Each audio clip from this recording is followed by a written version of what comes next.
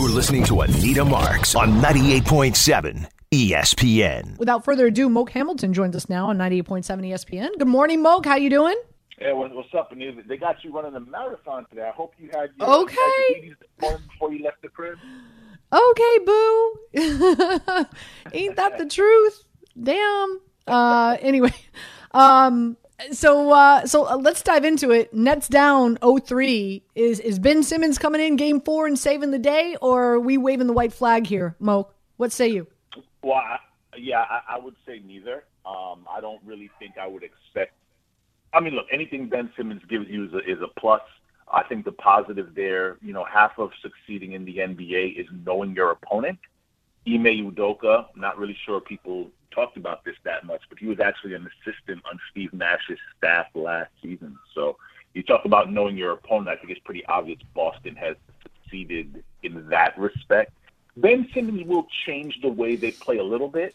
He'll throw a bit of a wrinkle into what Udoka thought he knew about Brooklyn, but I don't think Ben is going to be out there playing 30 minutes. You know what I mean? So I don't really think he's gonna change the game that much. Kevin Durant, Kyrie Irving, let's not mince words. They got the Nets into this mess. It's going to be up to them to get them out. It is a mess, isn't it? I've received a number of calls already this morning. KD's not better than LeBron James. No way LeBron James would go down 0-3 in this series. Listen, I'm not. That's a realistic possibility, but I think we're burying the lead here, Moke. And the lead to me is this Celtics defense is unbelievable. Yeah, very, very true. The defense has been unbelievable. I mean, again, I'd probably say it's 50-50. There has been some fantastic individual defensive effort and team defensive efforts from the Celtics. But they're also, Blake Griffin was kind of onto something last night when he said that, the spirit of the team seemed a little off. I think that we all recognize that. And then the other thing, too, that's a little disconcerting is that it seems like Kevin Durant just didn't really have much in the tank. And it's difficult to find an explanation for that because we all know that no NBA team in history has ever come back from being down 3-0 in a series. So when you find yourself down 2-0, particularly when you have Game 3 at home, that's when you really expect your stars to kind of show up. And even to an extent, you expect them to say, hey, man, forget about the game plan. Give me the ball. I'm going to carry us home. Similar to what Kevin Durant did in Game 7 last year against the Milwaukee Bucks.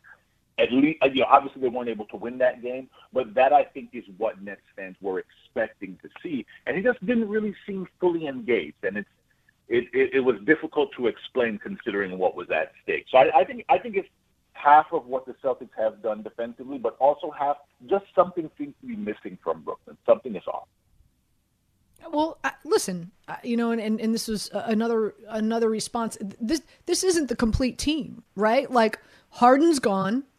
This is right. Two, and arguably two of the best players in the NBA. But this wasn't what the trade was supposed to be about. No disrespect. Don't mean to insult Drummond or Curry, but this trade was about Ben Simmons, and I don't know if the organization knew just how bad this back or disc issue is. So for me, I'm not sitting here saying blow up the team, push the reset button, let Kyrie go. This season didn't end the way that they wanted to. I get it, but I don't believe Ben Simmons should play on Monday. I think they should just take their medicine this offseason. Get healthy, get ready, and come back. And next season be the season that we really judge and critique whether or not this is a team that can win a championship. To sit here and to judge them big picture based on this, what they're working with right now, especially against that Boston defense, I don't think it's realistic. Listen, I agree with you 100%. I actually said a few weeks ago on basketballnews.com in a column that I wrote over there that I thought the Nets should have shut Ben Simmons down from that point. And I'm talking maybe 2-3 weeks ago. And the reason why is because I did not think I thought it would do a disservice to Ben Simmons and to Steve Nash to try to bring him back now while you were in a situation that was such high stakes. Because one of the things that you are seeing with the Celtics right now is that you simply cannot cheat equity. You cannot cheat the process of building chemistry and having continuity with a roster. And that's one of the benefits you're seeing with Boston right now. There's been so much talk about Jaylen Brown and Jason Tatum and whether or not they can play together. And I think they're kind of answering the question as to whether or not they can right now. And now for the Nets to find themselves in a 3-0 hole, I mean, Ben Simmons hasn't played basketball in nearly a year. I think it's been just under a year now at this point.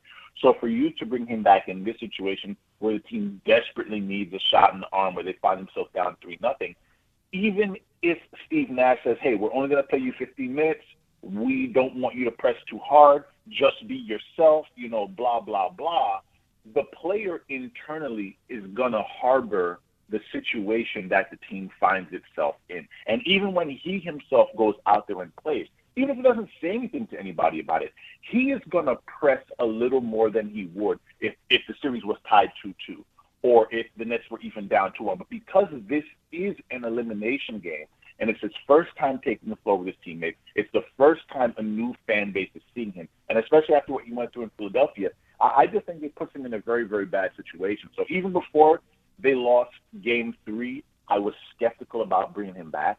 After losing it, I think it does a disservice to Ben Simmons even more, and I don't envy him now being in the predicament that he's going to find himself in on Monday night when they tip off Game 4.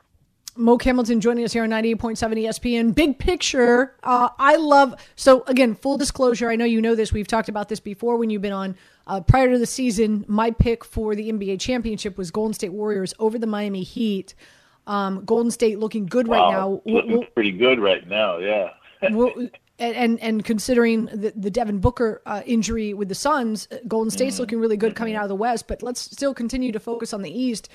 And I love this Miami team, but man, I've been on this Boston Celtics team since the All-Star break. I really like it. God bless us if we get a Boston Celtics Miami Heat Eastern Conference championship.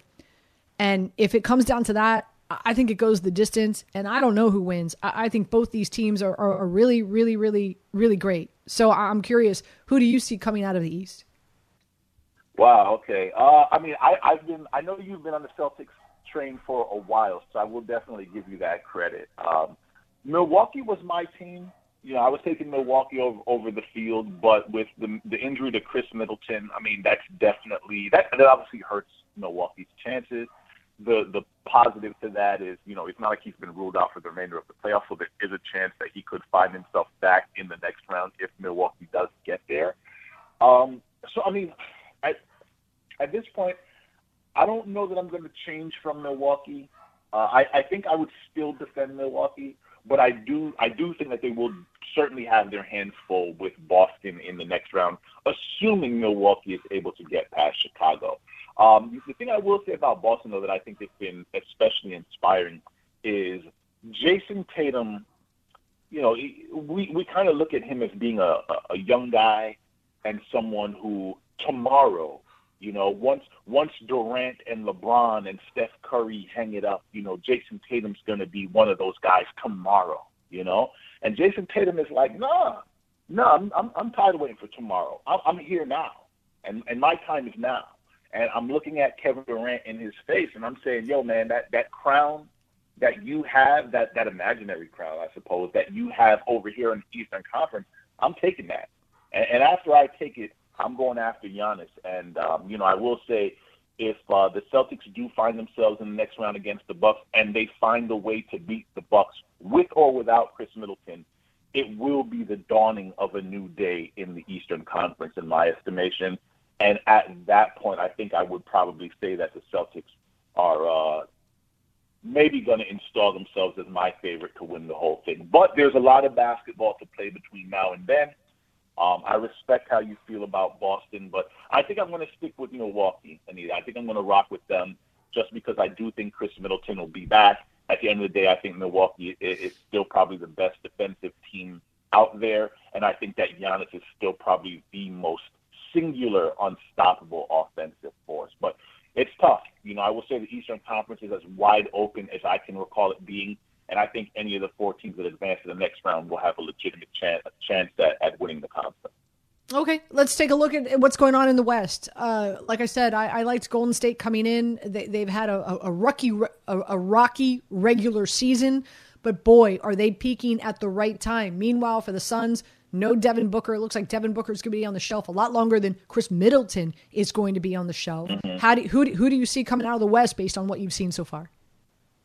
Well, I thought it was a 2-horse race the whole time. I hope you got some good odds on that bet, by the way. You said that was your preseason pick? Yeah, that was my matchup prior to the season starting. How about that? I'm a football gal. Yeah. Well, I got to give you that. Cha-ching, ching. I might have to hit you up to get a loan to buy a new watch and stuff like that once you cash all that in. But no, I thought it was a 2-horse race between Phoenix and Golden State.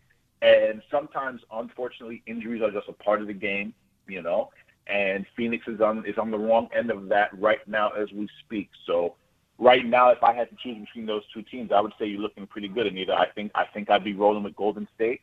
I think Jordan Poole has certainly benefited from the minutes and the reps that he's gotten. And I mean, this guy has just been incredible for Golden State. And it's not even like they were missing a piece. But to the extent that they needed another guy that could give them an efficient 25 points on any given night and single-handedly win a playoff game for them, they have that. They have that now. So top to bottom, man, Golden State is really, really deep. And as long as Draymond Green and Steph Curry and Klay Thompson remain relatively healthy, it's hard to see them being stopped. I think you might have to go in the closet and pull out the broom today. They're playing Game 4 against the Denver Nuggets today, and it might be all she wrote. So they'll be well rested going into the next round. I think Memphis and Minnesota will probably end up going the distance. So all things considered, you got to kind of like how things are lining up for the Warriors right now. So I think you're looking good, Anita. He is Moke Hamilton. Always a pleasure having you on, sir. Thank you so much. Enjoy the rest of your Sunday fun day, and enjoy the games later on today and, of course, throughout the week. Thank you so much. You guys take care. You're listening to Anita Marks on 98.7 ESPN.